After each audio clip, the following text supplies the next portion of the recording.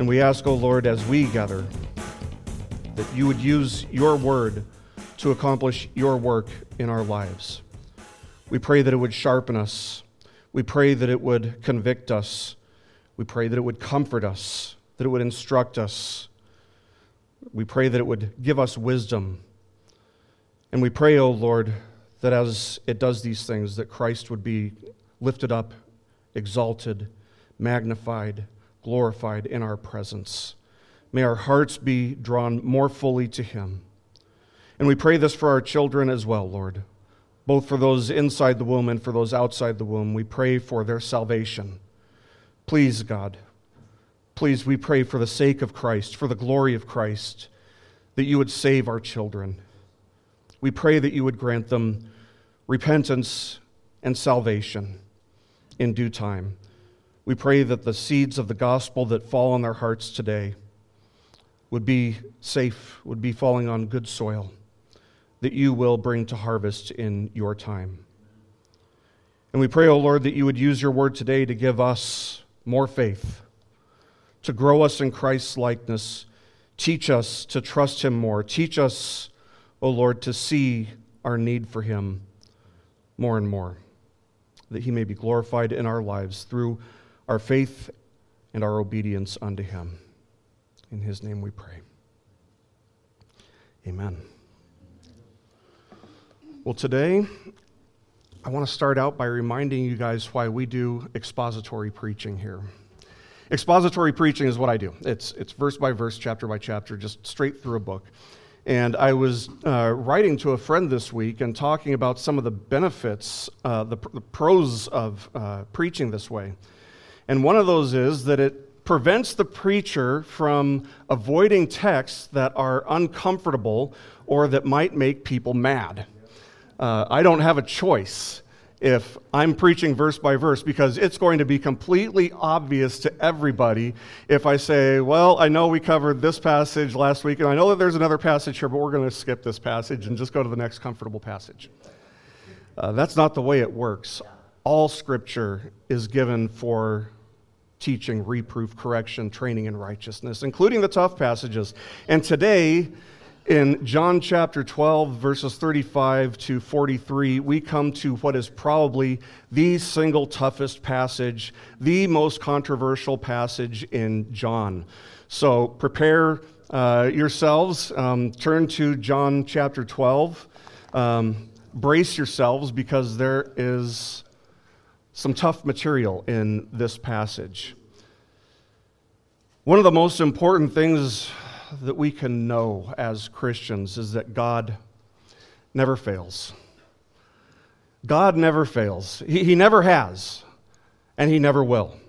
That's a concept that is completely foreign to his nature. He hasn't failed. He cannot fail. Now, when we say that God is absolutely sovereign, that's a significant part of what we mean when we say that. But what I want to ask you guys as we start is, what kinds of thoughts enter your minds when you think about God being sovereign? Now, I'll confess that once upon a time, I found the doctrine of God's sovereignty a little bit confusing. We just don't use that kind of language, very often. I don't talk about people being sovereign. You talk about nations being sovereign, which means they're independent. And that's a clue. That's a good portion of what it means to be sovereign. But as I started to gain clarity on what exactly pastors and theologians meant when they talked about God being sovereign, I went from being confused to actually being a little bit troubled, if I'm being honest, because I started to understand that it meant that God is in control of creation. And I had to ask the question, just like everybody else has to ask the question when they're talking about God's sovereignty, how much? How much control does God have over creation? After all, don't we have free will? And of course, the answer to that is yes, we do. And no, we don't. In the ultimate sense, only God has absolute free will. Somebody must. And as I grew in my understanding of God's sovereignty, I came to see and I came to understand that if our free will has the ability to veto or to override God's sovereignty, then God isn't sovereign, we are. Because somebody's will must triumph when two or more wills are in opposition, logically speaking. And the will that prevails is God's, because God never fails. Scripture attests to this reality over and over again. Psalm 115, verse 3 says this. It says, "But our God is in the heavens. He does whatever He pleases." In Jeremiah 32:17, we read, "Ah, Lord God, behold, you have made the heavens and the earth by your great power and your outstretched arm. Nothing is too difficult for you." Proverbs 16:19 says, "The mind of man plans his way, but the Lord directs his steps." Nebuchadnezzar writes in Daniel chapter 4, verse 36, probably the most succinct verse when it comes to talking about God's sovereignty. Nebuchadnezzar writes this. He says, "All the inhabitants of the earth are accounted as nothing, but He does according to His will in the host of heaven and among the inhabitants of earth, and no one can ward off His hand or say to Him, 'What have you done?'" And friends, this isn't even the tip of the iceberg. Let me give you one more, just one more.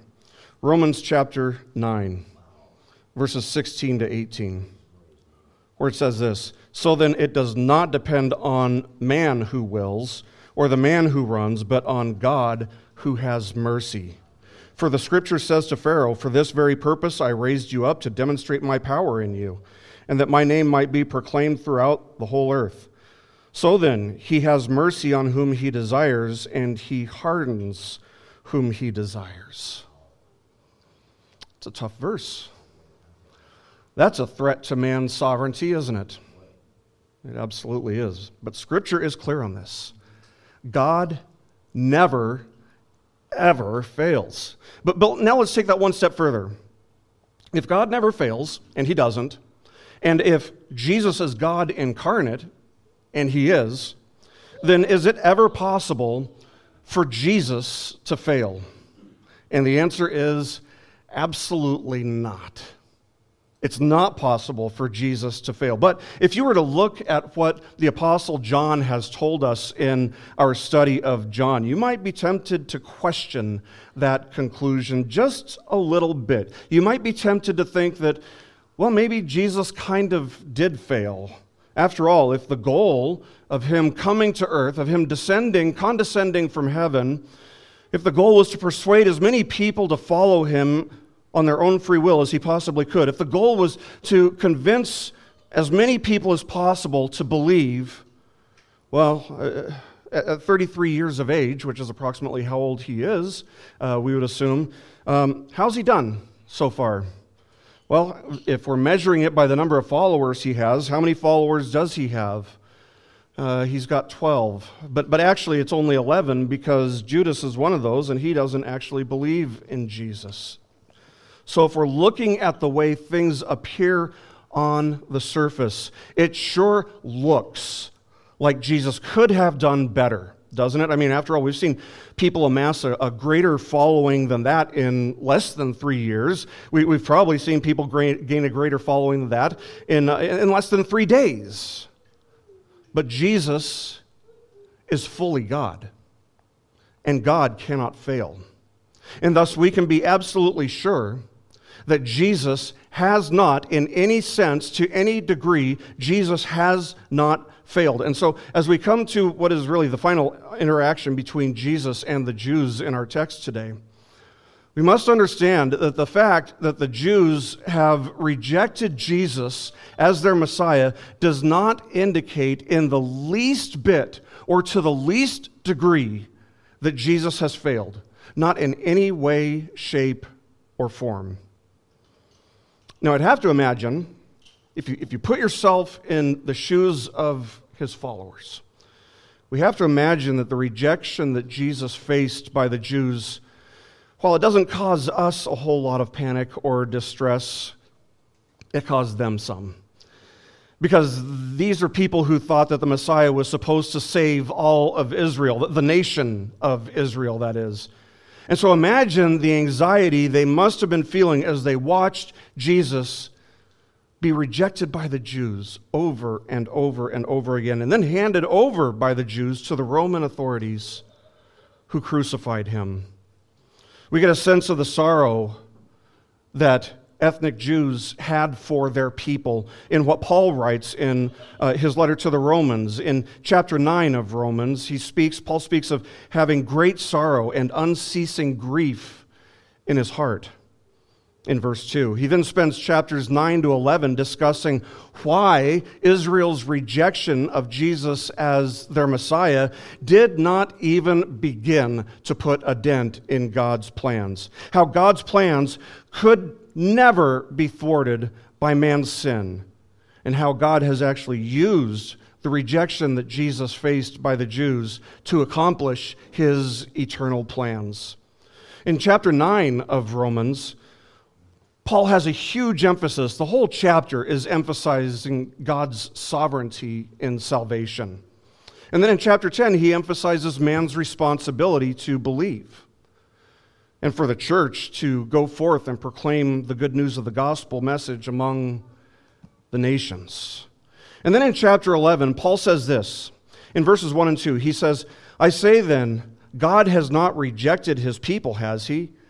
May it never be, for I too am an Israelite, a descendant of Abraham, of the tribe of Benjamin. God has not rejected his people whom he foreknew." And then if you go down to verse 5, he continues. He says, "There has also come to be at the present time a remnant according to God's gracious choice." He then says in verses 7 and 8, "What then? What Israel is seeking, it has not obtained. But those who were chosen obtained it, and the rest were hardened. Just as it is written, God gave them a spirit of stupor, eyes to see not, and ears to hear not, down to this very day." God never fails. He's sovereign over salvation, but man does still have a responsibility to believe. Now, you might be wondering how those two things can work together. You might even be wondering how those two things are just or how that's fair. We'll be dealing with objections like that today in our study. We'll be looking at John chapter 12, verses 35 to 43. And the point of this passage is that faith opens the heart, but unbelief hardens the heart. Therefore, you must believe in Jesus today. Now, while you can, because it won't be easier tomorrow to believe, and it won't be easier next year, and it won't be easier at some point down the road, even on your deathbed. It won't be easier. Now, we should remember that Jesus has announced that his hour has come. This is a huge theme in John's book, the coming of Jesus' hour, and it's here, as the Greeks have come looking for him. In fact, he declared that the hour has come for the Son of Man to be glorified. And he then went on to clarify that he was talking about his death, that he would die on a cross, and that the Father would be glorified there. And the people were stumped because they thought that the Messiah was coming to establish an eternal earthly kingdom and that he was going to reign over it forever. And so verse 34 ended up with them asking Jesus, "How can you say the Son of Man must be lifted up? Who is this Son of Man?" So we'll continue our study of John's Gospel today by looking at what Jesus says in response to them. So starting in John chapter 12, verses 35 and 36, Jesus says this, we read this. "So Jesus said to them, 'For a little while longer the light is among you. Walk while you have the light, so that darkness will not overtake you. He who walks in the darkness does not know where he goes. While you have the light, believe in the light, so that you may become sons of light.'" Now let's understand this much for starters. These people who are asking Jesus these questions are not seeking clarification. They're not just trying to understand what Jesus is saying. They were not confused. Their questions were intended to convey their rejection of him rather than conveying their confusion about what he had said. These people were not seeking truth. So what were they seeking? They were actually seeking a way around Jesus' clarity. But if they'd been confused and seeking truth from Jesus, we see Jesus clarifying for people over and over throughout all four Gospels. He certainly would have given it to them. But instead, he gives them what's really a parting word of advice, a warning, reminding them of the urgency to respond to the light that has been given to them by believing in him. He's warning them that the consequences of their persistent rejection of him are about to overtake them, that their fate would be sealed and that they would be in darkness, the darkness which they are so eager to flee to. The time to repent and to believe was the present moment for these people. It was urgent that they believed in order that they would escape the darkness. And once again, we see the sovereignty of God and the responsibility of man lined up right next to each other in the text. If you were to just isolate this text and just take what we've read right here, you'd think that God is not sovereign, that man is sovereign, that man has a responsibility, and God's just kind of waiting to see who decides what. But Jesus said just a few verses ago, "If I am lifted up from the earth, I will draw all men to myself." Of course, he was speaking of all types of men, all kinds of men, men from all walks of life, people from all walks of life, men, women, rich, poor, young, old, Jews, Gentiles. This was a clear reference to God's sovereignty in salvation, and it was an assurance that his plans would be fulfilled. He didn't say, "I will try to draw people to myself." He said, "I will." It was certain. There's not a question about it. It was an assurance that through the cross, God's plan of redeeming saints from every tribe, tongue, people, and nation, redeeming sinners from every nation on earth, would surely be accomplished and in time, throughout history moving forward, fulfilled. But now, here in verses 35 and 36, the emphasis is on man's responsibility to believe. God's sovereignty in salvation does not nullify man's responsibility to believe. So he says, while you have the light, believe in the light so that you may become sons of light. Now you'll remember back in chapter 8, verse 12, one of the famous I am statements. Jesus says, "I am the light of the world. He who follows me will not walk in darkness, but will have the light of life." And so he's once again referring to himself as the light. He's using that same imagery to refer to himself. And as he's rejected, John tells us, he departs and hides himself from them. He departs and hides himself from them. John says, these things Jesus spoke, and he went away and hid himself from them. In verse 36.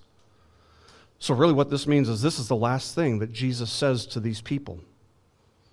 You might say they're his final words, his parting words.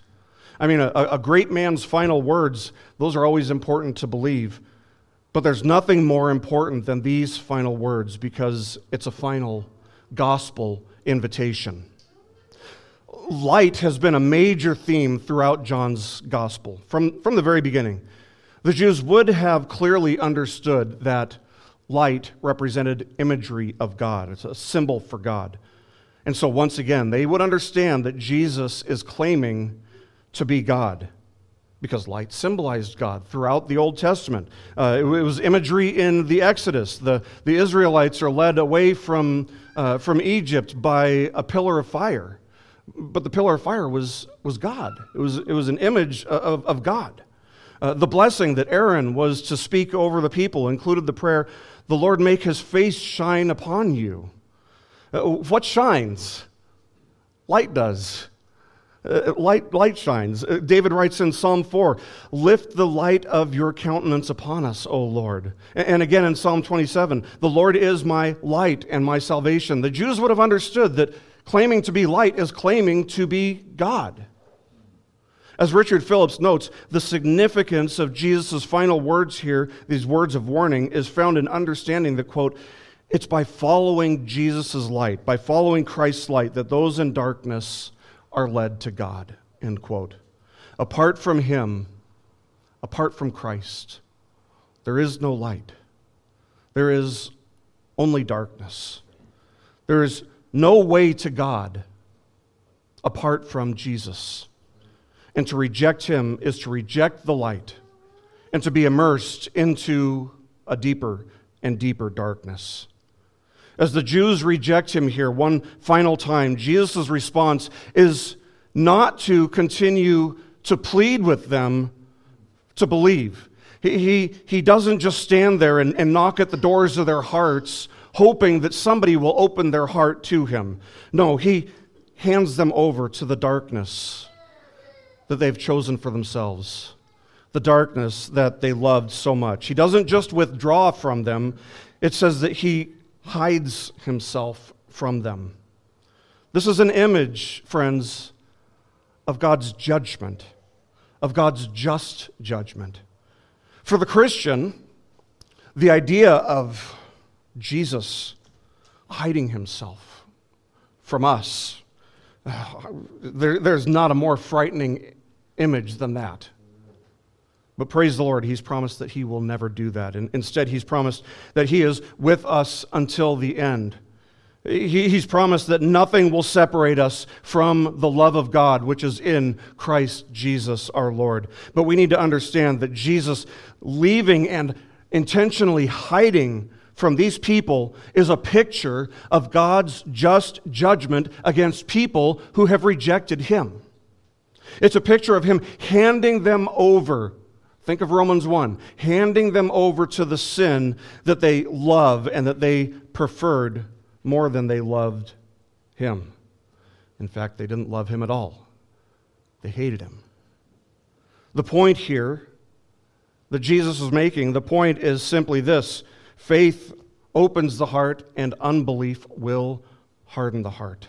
And thus, you must believe today, now, while you can. It will not be easier tomorrow. It will not be easier at some point in the future.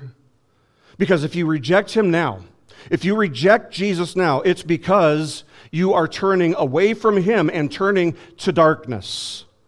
So if you're turning away from Him, it's because you love sin, you love darkness. And man's nature is not to grow tired of sin.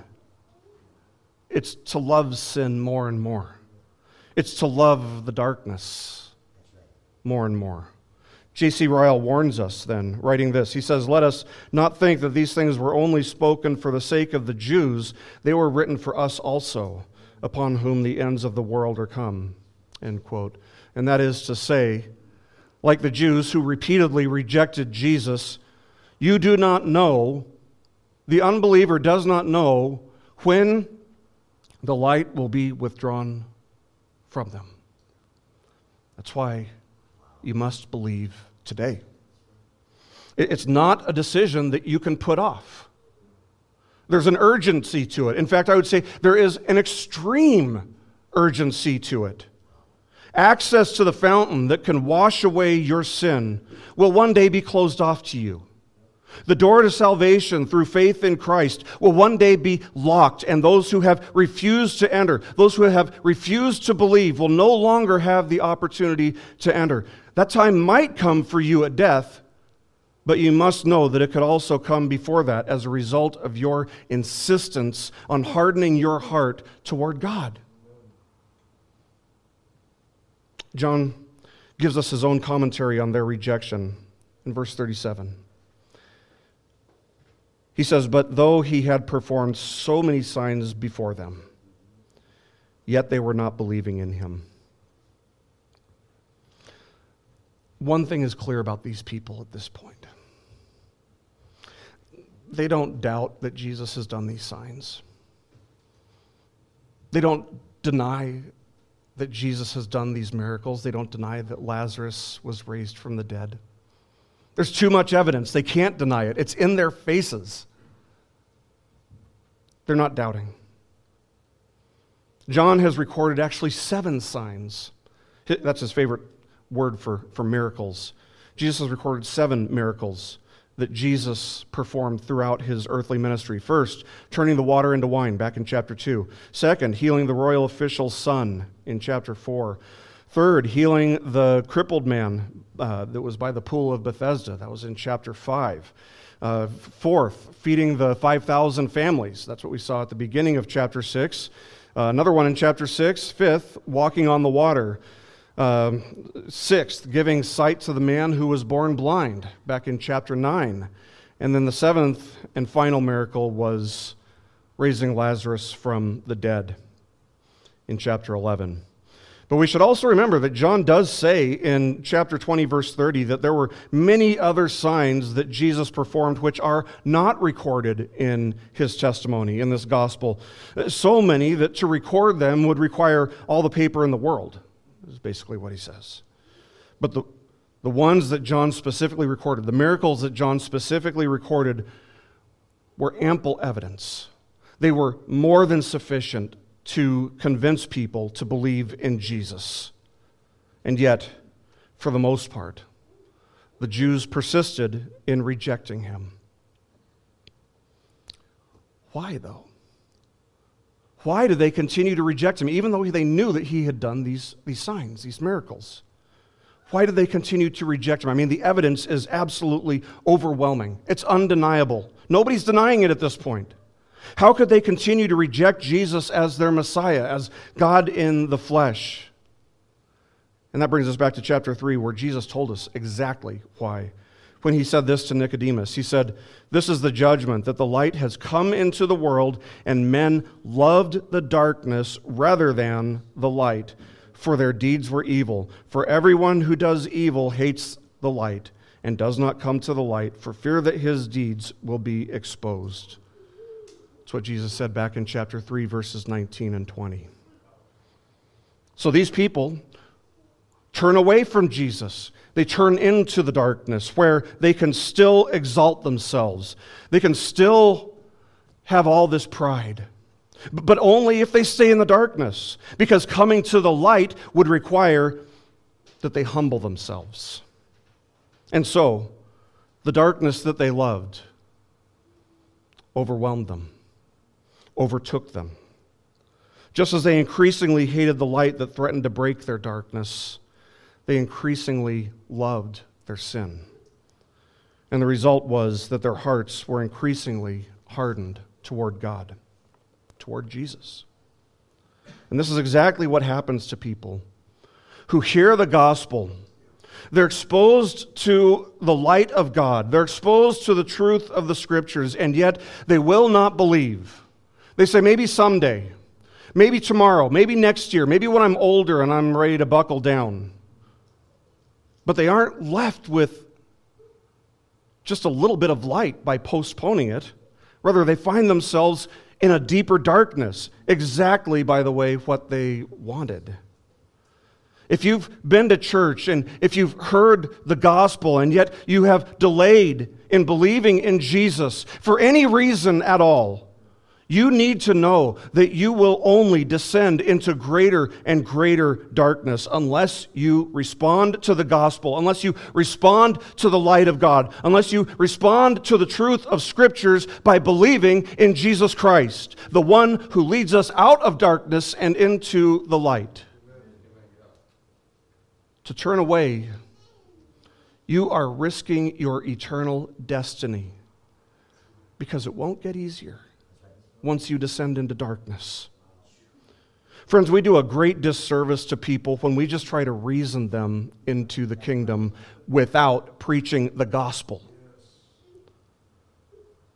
Jesus did these 7 incredible signs, and yet people persisted in unbelief, even though they had believed that he had indeed done these miracles.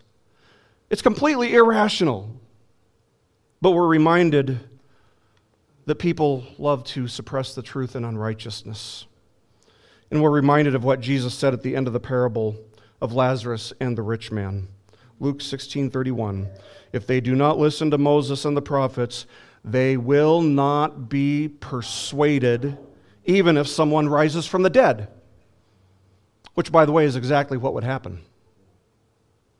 In other words, if a person won't believe God's holy word, there's no evidence, there's no persuasion, there's not even the greatest of miracles that would convince him. People don't disbelieve because there's not enough evidence. They refuse to believe because they love the darkness, because they love their sin. Because they love their sin, they reject the light that God has given them. But does this mean that God has somehow failed? How does anyone ever believe if these people who either witnessed these miracles or who knew people and talked to people who witnessed these miracles, if they don't believe, how can anyone ever believe? That's the kind of question that seems to be circling in John's mind as he continues. And to answer these questions, what John does is he turns back to the prophet Isaiah. So let's look at verses 38 to 41, where John explains why this was God's plan. He says in verse 38, "This was to fulfill the word of Isaiah the prophet, which he spoke. Lord, who has believed our report?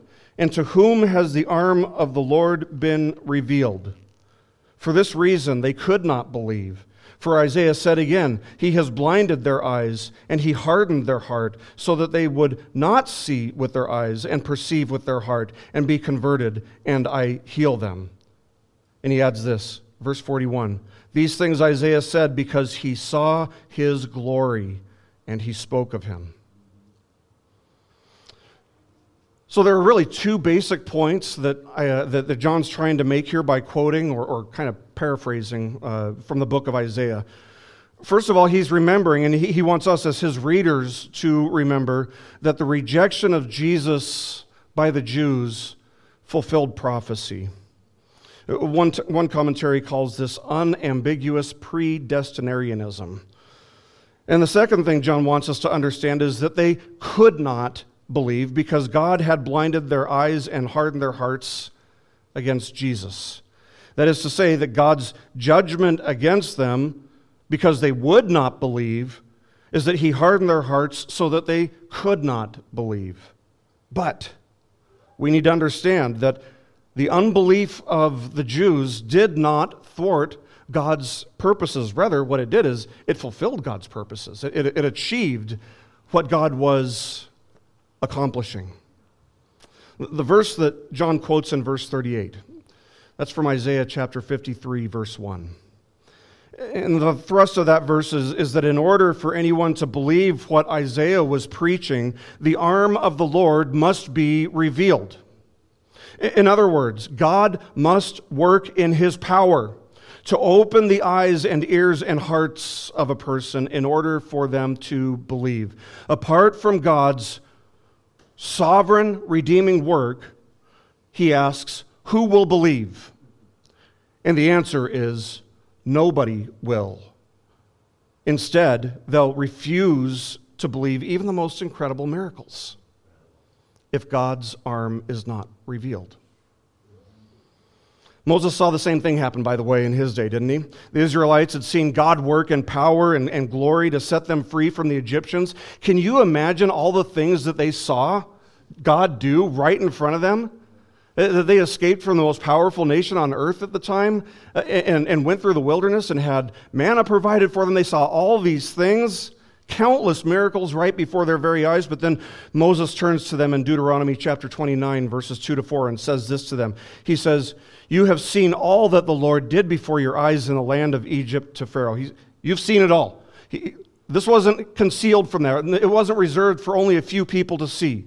He says, "You have seen all that the Lord did before your eyes in the land of Egypt to Pharaoh, and all his servants and all his land, the great trials which your eyes have seen, those great signs and wonders. Yet to this day the Lord has not given you a heart to know, nor eyes to see, nor ears to hear." The arm of the Lord must be revealed. People are spiritually blind unless God opens their eyes. People are spiritually dead unless God gives them life. Now you might say, well, that doesn't seem very fair since God is demanding that they do something that they can't do. Let me illustrate it this way. Suppose that a man is completely broke, just flat broke, and he goes to a restaurant where he runs up a hefty tab. He orders the best food that you can order, the most expensive food that you can order. It runs up a huge tab. And so when the bill comes, he says, sorry, but I can't afford this. I actually have no money. Is it not completely fair for the owner of the restaurant to say in return, it doesn't matter that you can't afford it, you owe us for it? Because the truth is, this is God's universe, not yours. You might think that you have some great ideas about how things should work, about what's fair or what's unfair, but guess what? It's not your universe. And God is the ultimate standard of justice. We can't accuse him of being unjust in what Moses said, or in what Paul said, or in what anybody said, in what Jesus said, or what John said. We can't accuse God of injustice. He's always just. He is the standard of justice. The truth is, it is God's universe. He sets the rules. And because you live in God's universe, you owe to him what is due unto him. Faith in his only Son. You might say, but some have none to give. Well, that doesn't change the fact that he's owed, does it? What option does that leave you with? Only one. Only one. To plead for mercy and grace with God. So it is perfectly fair, isn't it? The second reference from Isaiah that John refers to here in verse 40 is a paraphrase from Isaiah chapter 6, verses 9 and 10. Isaiah chapter 6, if you study theology, you know this chapter is huge. This chapter is so important. That's the chapter that starts off with Isaiah seeing a vision of the Lord's glory in his temple in heaven, and it ends with Isaiah offering his services unto the Lord. And the Lord, because Isaiah offered his services unto the Lord in turn commissioned Isaiah to a preaching ministry that would do what? Harden the hearts of men. It would close their ears. It would blind the eyes of the people. One commentator notes, quote, by explaining the unbelief of the Jews toward Jesus with this passage, John is relating Jesus' unbelieving generation to the earlier generation of idolatry and unbelief to which God sent Isaiah to preach judgment. End quote. Just as God was perfectly just in hardening the hearts of Isaiah's contemporaries, once again, God is perfectly just in hardening the hearts of Jesus' contemporaries. This is a very tough subject. Very tough subject. It challenges our very concepts of justice, I understand. But there are at least 4 points that we need to keep in mind here. Actually, I'm going to give you 5. First of all, God's sovereignty and salvation does not nullify or negate human responsibility to believe. These two great truths have been put side by side time and time again throughout John's gospel. God is sovereign, and yet man is responsible. Now, we might not be able to understand exactly how these two things can both be true, but there's one thing that we can be sure of. We can be sure that God does understand how these two things work together and that they are perfectly compatible. And we have a responsibility, a moral responsibility, friends, to believe what God says, even when we don't completely understand, and even when it challenges our preconceived notions of justice. Secondly, we should understand that God has a purpose in hardening hearts, in hardening the hearts of the Jews specifically here. And that purpose being that they would reject Jesus and crucify him according to God's eternal plan. Let me ask you this, was Jesus crucified because of the will of man or because of the will of God the Father? And the answer is, yep. Both. Peter would preach in Acts 2:23 that Jesus was, quote, delivered over by the predetermined plan and foreknowledge of God. And yet, that's immediately followed by Peter saying this to the Jews. He says, you nailed to a cross by the hands of godless men and put him to death. Very same breath, very same sentence, putting the sovereignty of God, the will of God, and the will of man side by side. Peter is assuring us that it was both, the will of God and the will of man, that Jesus would be handed over and crucified. Thirdly, we can't deny that the hardening effect of unbelief is both man's choice and God's just judgment. When God hardened Pharaoh's heart, if you read through the text very carefully, what you'll find is that 6 times Pharaoh hardened his own heart. The 7th time, God hardened his heart. It was what Pharaoh wanted all along.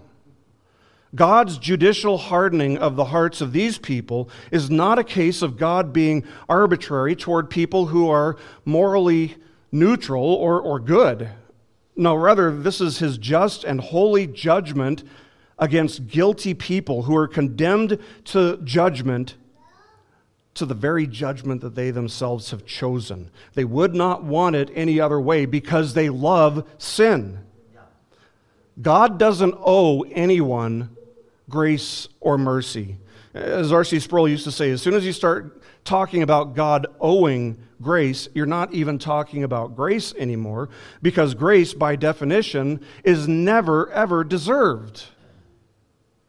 If you want to question God's justice, the question to be asking is not, well, then why doesn't he save everyone? The question to ask is, why does he save anyone? Why does he save sinners? Why does he save people who love sin? Why does he pull them out of the darkness? Why does he pull them out of the muck and the mire of this world? Because justice demands their condemnation. So if you want to talk about justice, that's the question to be asking. And the only answer we have is that we have, quote, been predestined according to his purpose, who works all things, not just most things, not just things in one category or that category, who works all things after the counsel of his will. That's Ephesians 1:11.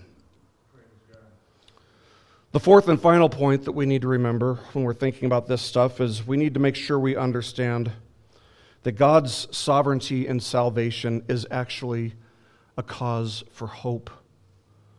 Not for anger, not for rejection. It's a cause for hope.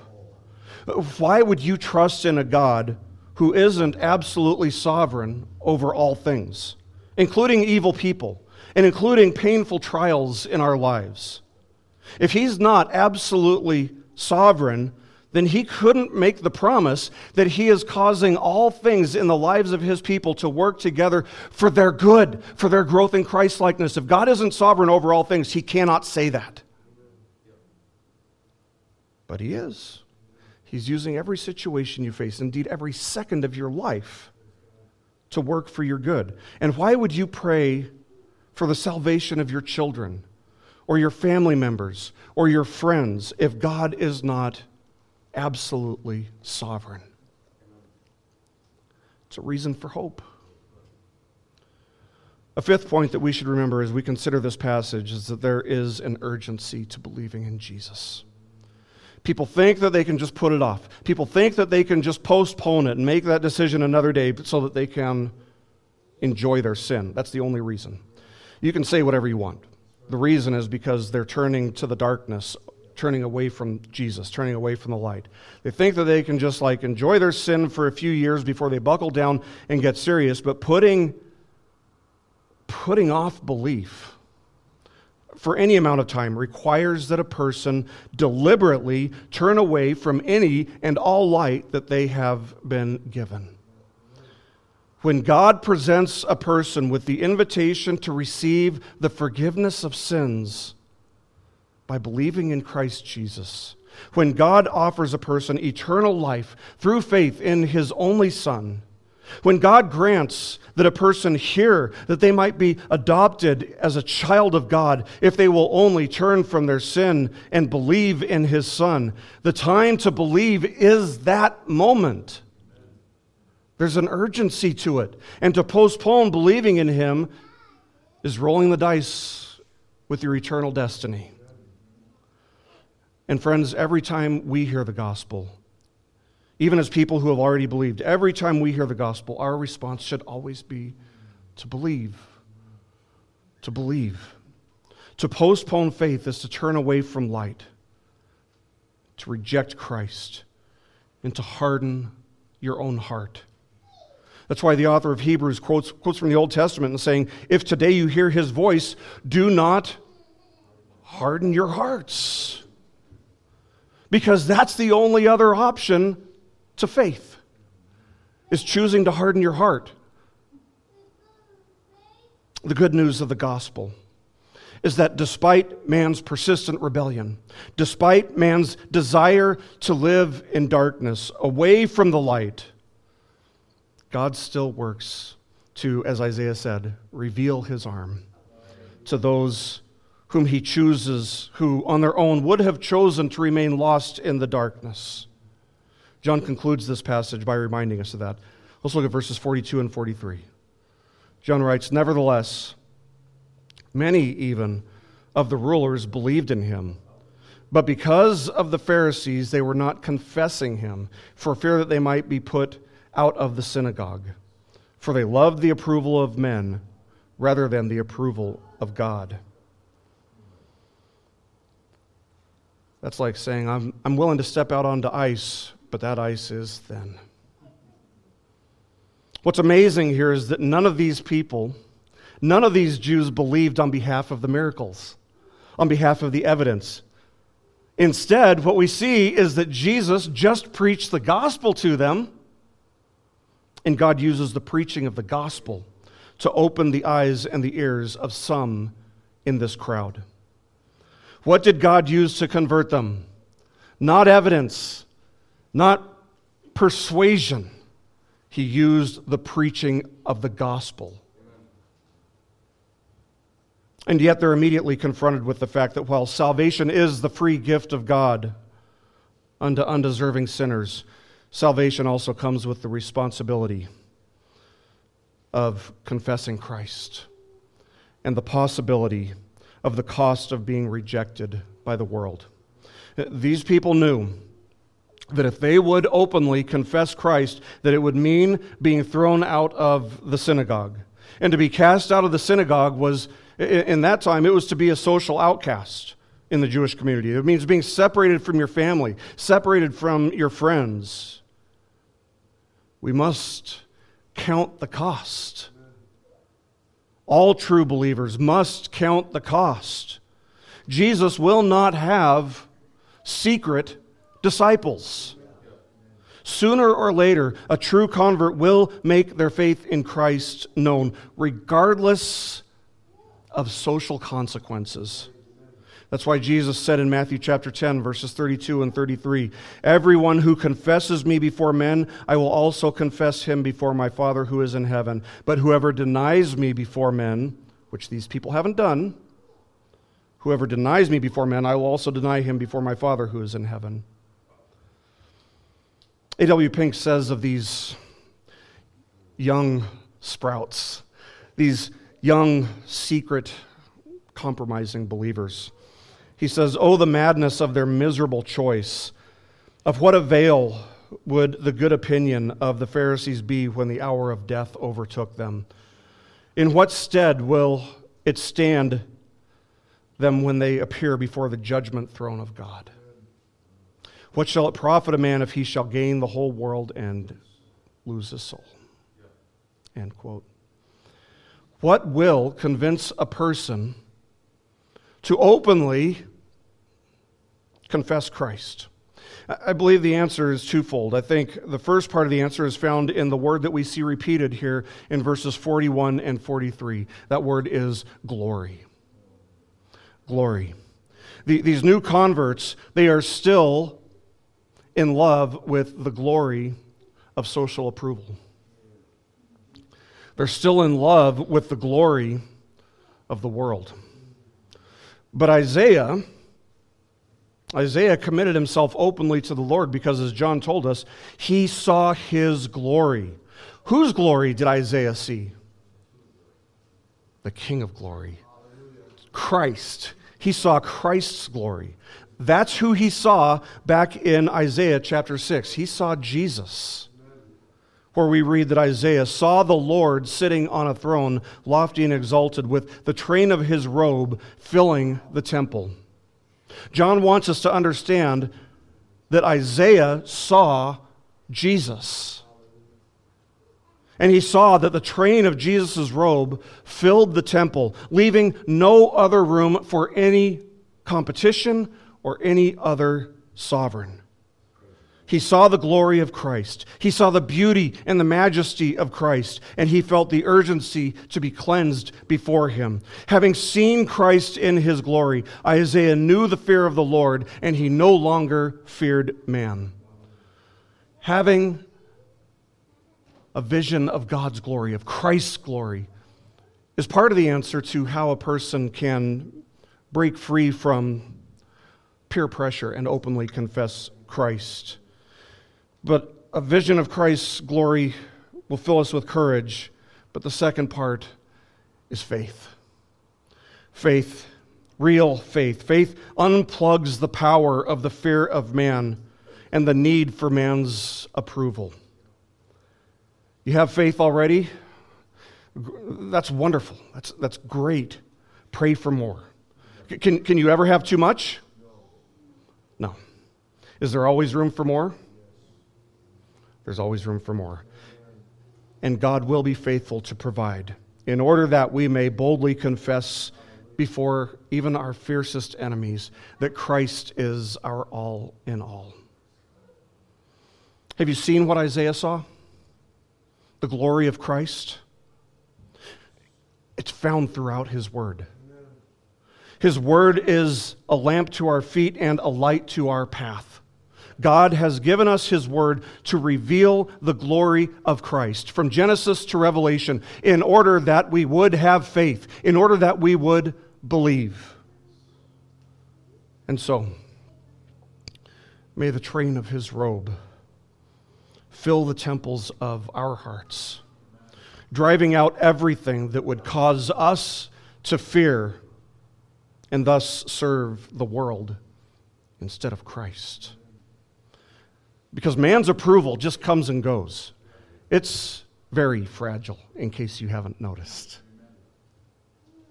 But God's approval doesn't come and go.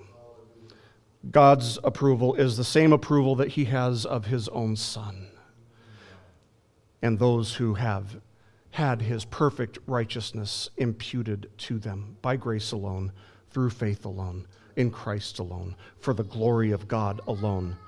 His approval never fades. It is forever. But don't postpone believing. If you feel like you can't bring yourself to believe in Christ, I only have one thing to advise you, and that is to plead with God. Ask God to help your unbelief. Ask him for mercy. Plead with him for grace, for light. For the person who truly desires and requests those things, God is always happy to oblige.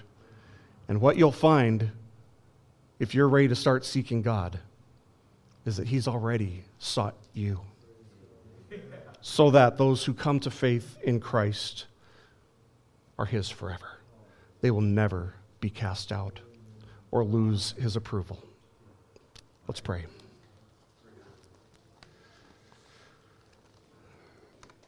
Our most gracious God, we thank you for your word. And we thank you for the way that it challenges us, for the way that it corrects us, for the way that it sometimes rebukes us. But we thank you, O Lord, that you have given your word to us to reveal the glory of Christ and to show us the urgency of faith in him. We pray, O Lord, give us more faith. Give us stronger faith. Give us bolder faith in order that Christ would be exalted in our lives. Oh, Father, you know the direction this culture, this world is going. You know the darkness that this world is currently being plunged into. We pray, O Lord, that as the world becomes more and more dark, that our light individually and congregationally, would shine brighter, that the gospel would go forth in power, and that Christ would be glorified through the salvation of sinners. All for his glory. Thank you for that. In his name we pray. Amen. This message has been brought to you by BibleStudyPodcasts.org. We are a listener-supported ministry. If this is your first time listening to us, we thank you so much for joining us, and we ask nothing further from you. But if this is a ministry that you rely on for regular spiritual teaching, we do depend on your financial support to keep us going and growing. If you'd like to make a donation to BibleStudyPodcasts.org to keep us going and reaching thousands of people around the world, you can go to our website, BibleStudyPodcasts.org, and you can make a donation on the right-hand side by clicking on the support box. Again, we do rely on your support, and we thank you so much for your financial participation in this ministry, which enables us to continue in our mission of teaching timeless truths in these truthless times. God bless you. Thank you so much for listening today, and keep growing closer to Jesus. Take me deeper.